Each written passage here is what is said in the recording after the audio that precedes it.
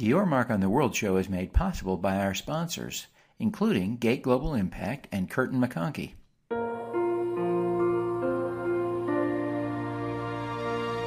Welcome to Your Mark on the World, bringing you another changemaker with champion of social good, Devin D. Thorpe. And welcome to the Your Mark on the World show. I'm your host, Devin Thorpe, and our guest today is Brent Andrusen from our sponsor, Curtin and McConkie. Brent, thank you very much for joining us today. It's exciting to have you back on the show. It's my pleasure. Glad to be here. Thanks, Devin. Well, Brent, I think we've got a great topic to talk about today. I want to tap into your insights as one of the leading attorneys in the community on nonprofit law. I want to talk about how to make the process of setting up a nonprofit easier. I think it's daunting for people who often come at this with big hearts, big passion, and no legal experience, maybe little business experience. And the legal processes of establishing an entity and getting that tax status approved is really daunting. So I appreciate your willingness to take a few minutes and talk through this with us. So overall, what are the steps required to set up and establish a nonprofit charity? So the first step is to decide what type of an entity you're going to use. People do have the best of intentions and will sometimes get going. They'll get a group of people together and start operating, and maybe even in some cases we've seen start collecting money or pooling money. Whether that's a type of entity or not, there's such thing as unincorporated associations, but we tend to stay away from those. So when someone says, I want to form a nonprofit, we say, well, what kind of an entity do you want to use? And we usually suggest one of two organizational forms. The first is the nonprofit corporation, which is my preferred type of nonprofit structure. The other is a charitable trust. Charitable trusts aren't really a legal, they have some legal structure to them, but they're not an incorporated type of form. You don't register with the state, for instance, but with a nonprofit corporation you would. So we start there. What type of an entity makes sense? We recommend a nonprofit corporation, and then we walk them through the steps to form a nonprofit corporation. Okay, so let's talk a little bit. So that's step one. So step two is to get your IRS approval, right, for your tax-exempt status? Absolutely. So it's interesting. Most people kind of conflate those two things. When we talk nonprofits, most of us, and you and I who have a lot of experience with nonprofits, do the same thing. We say nonprofit, and what we really often are talking about are charities, which have a specific type of tax-exempt status. They're exempt under Section 501c3 of the Internal Revenue Code. There's a whole host of other C types of entities that are all tax-exempt classifications under the tax laws, and most of the entities that operate under those laws also are nonprofits. If you live in a condo or someplace that has a homeowners association or a condos association, that's probably a nonprofit corporation. But when you say nonprofit, we're not thinking of that. So when we do talk about charities, in order to be classified as a charitable organization, the IRS has to deem you as such. And the way you do that is you have to file an application with the IRS where you have to show them that you are both organized and operated for charitable purposes. The organization piece takes us back to that nonprofit structure you've put in place. If you'd like, I can walk through that basic planning. Let's go through it here a little bit, Brent. Let's go back to step one and talk about some of the particulars. I think the three biggest pieces are probably articles of incorporation, bylaws, and the establishment of a board. Absolutely. Let's go through each of those quickly. Brent, walk us through those three things and tell us how we go about doing those and what they are, because I'm sure most of us can't tell you what articles of incorporation are and how they differ from bylaws.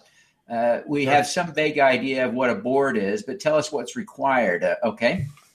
You bet.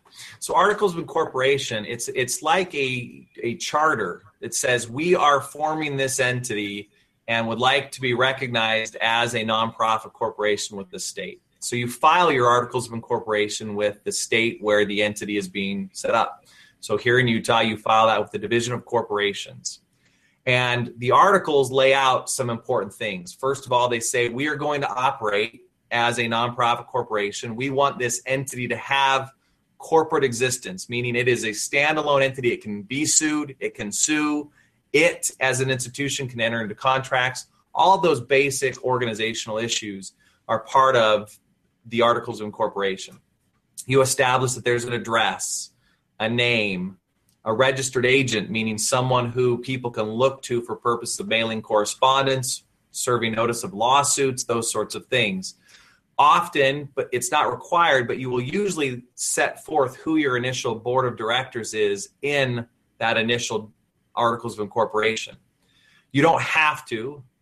So if you don't have your board selected yet or in place, you could certainly have that be done later, but it's often a good idea to go ahead and get it done when you can. Another important thing to do with articles of incorporation, the state most states have a standard form with the basic bare bones minimum information required that you can fill out and submit. One of the most common mistakes we see made is people, when they want to form a nonprofit corporation, they go to the state, they go to the Division of Consumer Protection's website, they pull off that basic form, they fill it out and submit it and get their nonprofit corporation set up. Because it is a two-step process to become a charity, the nonprofit corporation, the organization, has to also be done consistent with not just state law, but also that 501c3 law. So one of the most common things we do is file amended and restated articles of incorporation, because in those articles you have to adopt certain things, certain provisions that are required by the IRS or by the Internal Revenue Code to be a charity. For instance, you have to state that you are organized and will operate exclusively for Section 501c3 purposes. You have to state that upon dissolution, you will distribute all of your assets to other charities if you go out of business. So a lot of the templates that people would see for setting up a corporation would not be specific to a nonprofit, and certainly not to their particular purpose. Is that the limitation or the challenge that people run into? Yes, the basic state form in most states is set up for any type of nonprofit corporation. Some people even set up nonprofit corporations because they like the basic structure, but then they file a tax return they're taxed like they're a for-profit corporation. So the form is designed to deal with just the bare minimum. And so if you want to be a 501c3 charitable nonprofit, then you have to do certain things. So that's the first step. You get good articles filed, whether you have named your board or not. If you have, then the next step usually is the board gets together and adopts a set of bylaws. Articles are very brief. We try to keep them as brief as possible and only include those provisions that are absolutely necessary from a state law and a tax standpoint. So bylaws is where you can... The articles are usually like 1 or 2 pages, right? Correct. Bylaws might end up being 7, 10, 12 pages because they lay out the way the organization will actually operate. The board of directors, for instance, usually is the governing body. It needs to have meetings. You need to decide how to elect new board members, how board members can be removed if they need to be removed, how they can be replaced if they need to be replaced. The rules of protocol for the board aren't always fully laid out, but there might be a reference to following Robert's Rules of Order for purposes of your board meetings. Certainly they lay out that each board member has votes, those sorts of things. So the board gets together, adopts the bylaws. We usually recommend they adopt a conflict of interest policy as part of their organizational setup. And they also would elect officers. We recommend that there be some state laws require a certain number of officers. A president and a secretary, for instance, was required under Ohio law where I first practiced. Utah doesn't have a formal requirement, but we usually recommend that there be at least a president and a secretary or secretary/treasurer of the organization. And so all that gets taken care of by the board. And that organizational piece, that first part of the setup, is relatively easy as long as everyone has gotten together. Usually they've had some pretty good discussions about what they want to get set up, who will be on the board. And so finishing out the articles, bylaws, and other simple organizational pieces are at the front end is pretty easy. Fantastic. Now, let's talk a little bit about the composition of the board. What should people look for in those first 2 or 3 board members? Presumably, the founder can serve on the board. Who else do you look to for good board members? That's a great question. It's probably one of the most common questions I get asked. And what I tell people is pick those board members who you have confidence in and in whom you can trust. You want 2 things. It's almost, I almost give the same answer when somebody asks about who should be a trustee of a trust.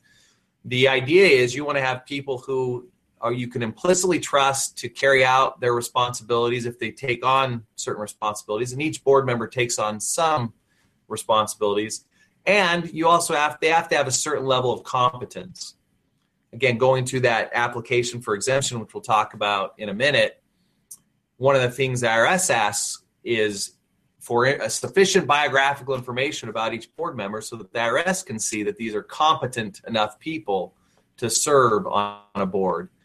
The board's responsibilities involve overseeing the organization and making sure that mission and vision, even if there is a founder with a deep and profound vision who is the heart of the organization, it really does take more than one person to get something off the ground. And so I recommend that the board be or comprise people who would share that vision and also would help support the founder in whatever way the founder needs. Is it customary to require your board members to be donors or to ask them to be donors? I would say the larger the organization, the more common that is, because it shows some skin in the game. Financial and time commitment are important to organizations.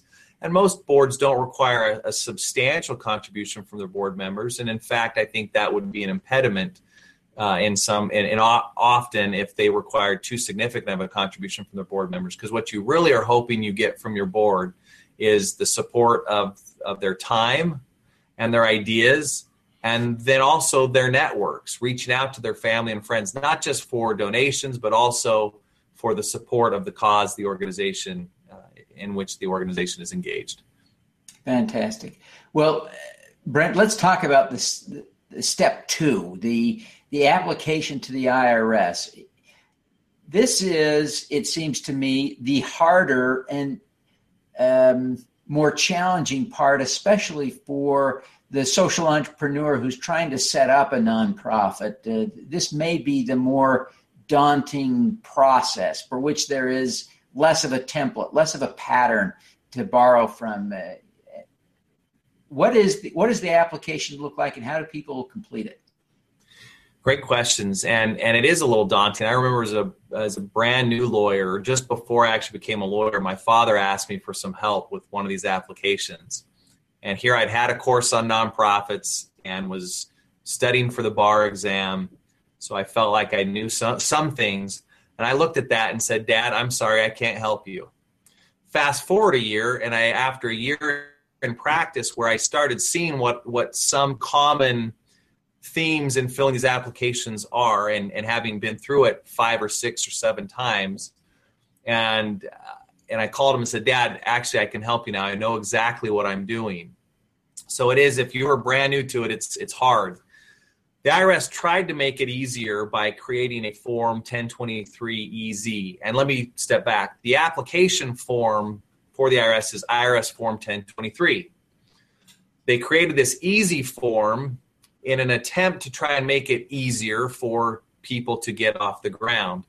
Now, I'll tell you what my bias is, and it's to not use that form, and I'll tell you why. The application is designed to show the IRS that the organization is both organized and will operate for charitable purposes. And it does so by asking a whole series of questions. You have to submit copies of all your organizational documents. So although you only file your articles of incorporation with the state that you're incorporated in, you have to give a copy of your bylaws. You give a copy of your conflict of interest policy. You don't have to give a copy of your minutes, but you disclose who the officers are. They want to see what your organization looks like. I mentioned they ask questions about who your board members are, whether they're related to one another, whether or not they receive any compensation. So they ask all sorts of things to see what does this thing look like from an organizational standpoint.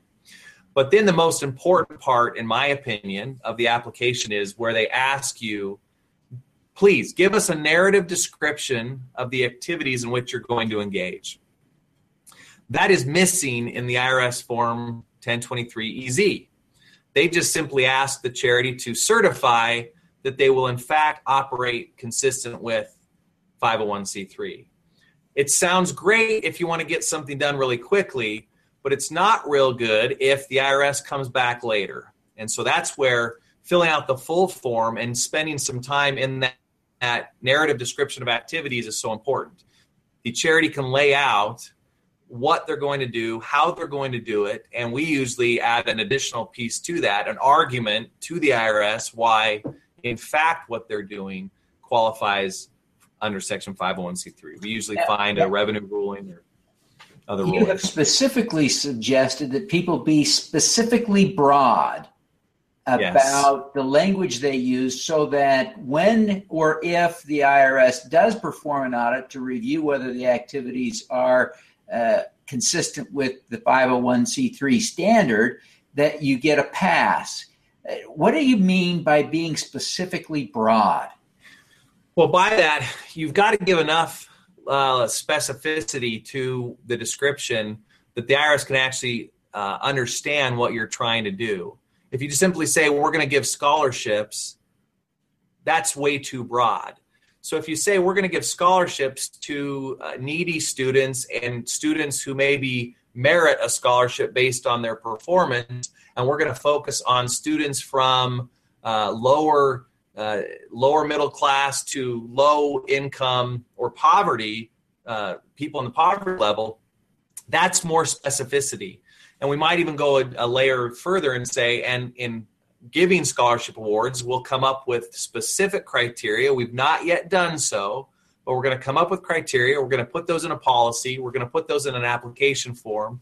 We'll have a scholarship committee that reviews those, and we will make the awards and keep records based on who we make awards to from there. That's just one example of a specific type of activity and the level of detail we'll get into, but we don't tend to get into every level of detail. And here's our application, and here's this exact thing we're going to look at as to this piece.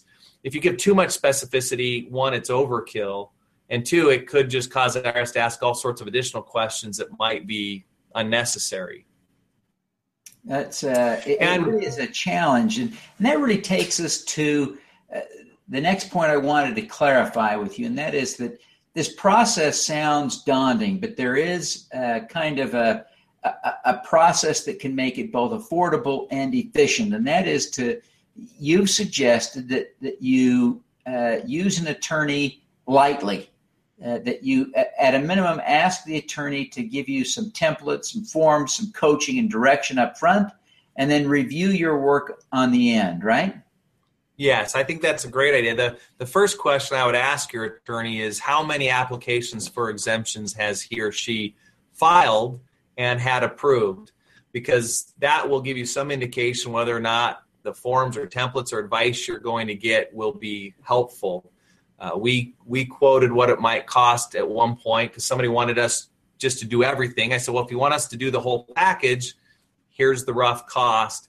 They thought that was too much and ended up going to an attorney who gave them a much lower quote to help them, but had never filed an application for exemption. And they ended up getting a whole bunch of questions from the IRS, and ultimately pieces of the structure they had intended, the IRS agent wouldn't allow. And it was principally because of how it was presented at the front end, which was very unfortunate. So yes, ask that question, who are they? Then what I usually tend to do is say, look, if you've got a really, let's talk about what your budget is and find a way that we can help you in the most cost efficient way. Because there's nothing worse for me as a nonprofit lawyer who loves nonprofits to have somebody come to me because they ran into a problem by taking some shortcuts or not doing what was needed at the time.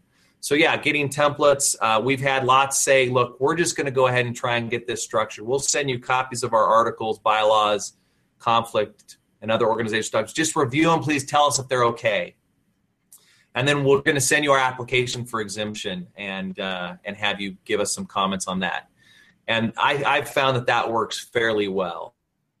It's certainly better than doing it without any counsel from counsel, right? I think so. Again, you'll get different views from different people, but I do think the complexity of the tax law, unfortunately, merits the need for both good accounting and good legal in this area. I've said it to you before, I believe, Devin, that this really is a regulated industry, and the primary regulator is the IRS, and you just don't want them showing up with questions.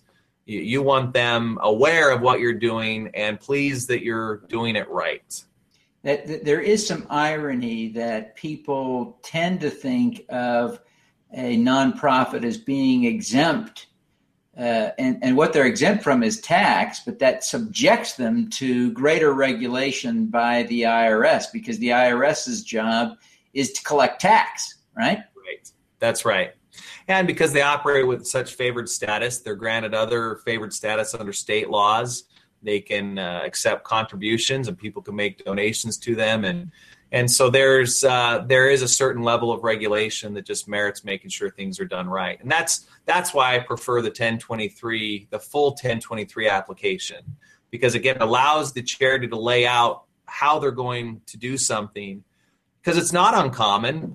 Fortunately, it doesn't happen a whole lot, but every once in a while, the IRS, either the rules change slightly, or maybe somebody didn't, pay as close attention to the application, and the IRS comes back and says, well, we really don't like this particular activity. We don't like how you're doing your scholarship program or what you're doing elsewhere.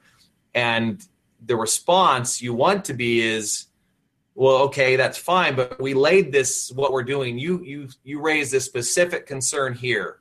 That was in our application for exemption. So we can change what we're going to do going forward, but you're not allowed under the law to penalize us retroactively. And I've been part of audits where the IRS is trying to impose penalties retroactively, and it's been a lot better for those charities to be able to point out to the IRS agent the application form. The ones that have had trouble is where we can't highlight that anything was disclosed, and the IRS agent actually usually uses that as a club to beat the charity with. You didn't disclose this. You said you were going to do these 3 things, and now you're doing these 5 things, and we don't like that. So, yeah. Well, Brent, there's I think there's some meaningful things that we can talk about in terms of how people pay for the legal advice to do this, because I think a lot of new nonprofits are starting with the presumption that, A, I have no money and I don't have a nonprofit out. I can't take donations yet. But if you are applying for nonprofit status, there are a couple of ways that donations can be accepted, right?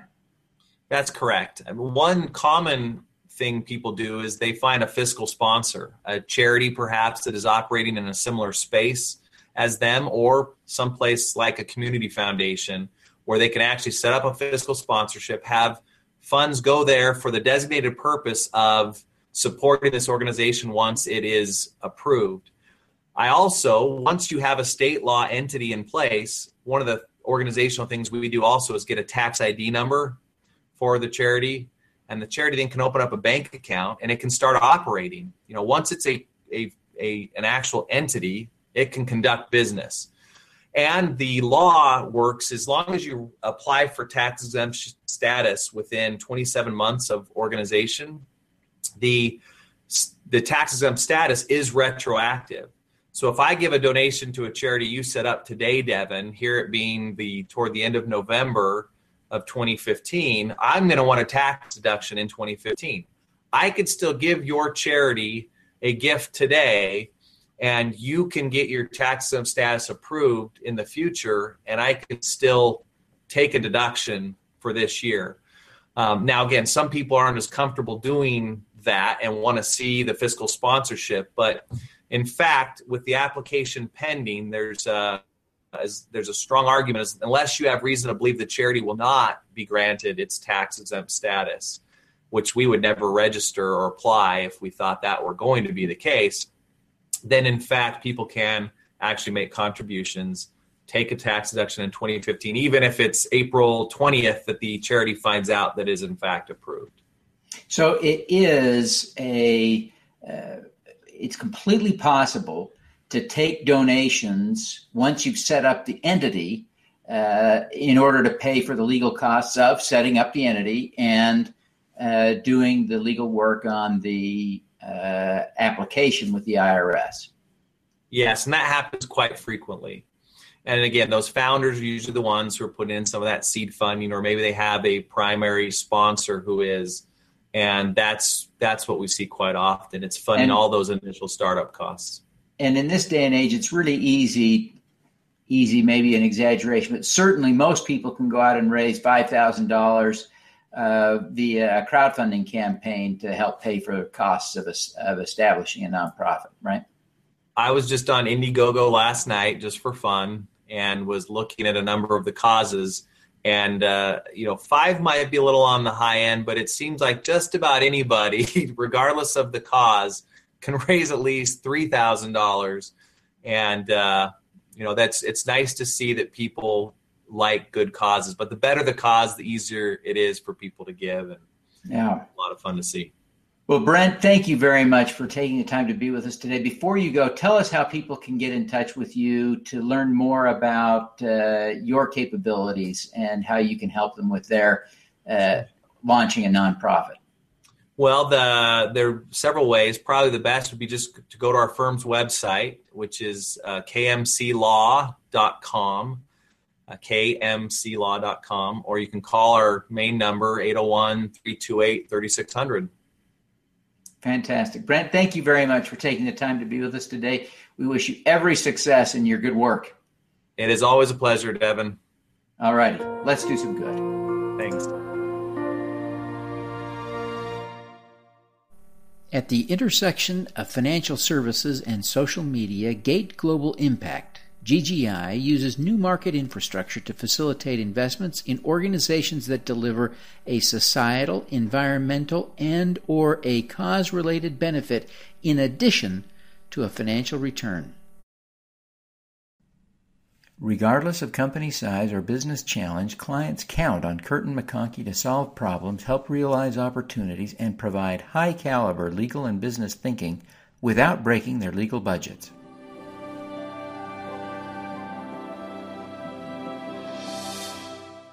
Thank you for listening. This podcast was recorded via Google Hangouts on Air and is available at youtube.com/Devinthorpe. Subscribe to this podcast on Stitcher or iTunes by searching for Your Mark on the World. Every weekday, Devin hosts a CEO, celebrity, entrepreneur, or other changemaker here on the Your Mark on the World show to inspire and prepare you to make your mark. Devin is a champion of social good, writing about, advocating for, and advising people who are doing good. He is a Forbes contributor who is a recognized thought leader in social entrepreneurship, impact investing, and crowdfunding. To book Devin as a speaker, visit devinthorpe.com. Learn more about Devin's work at yourmarkontheworld.com.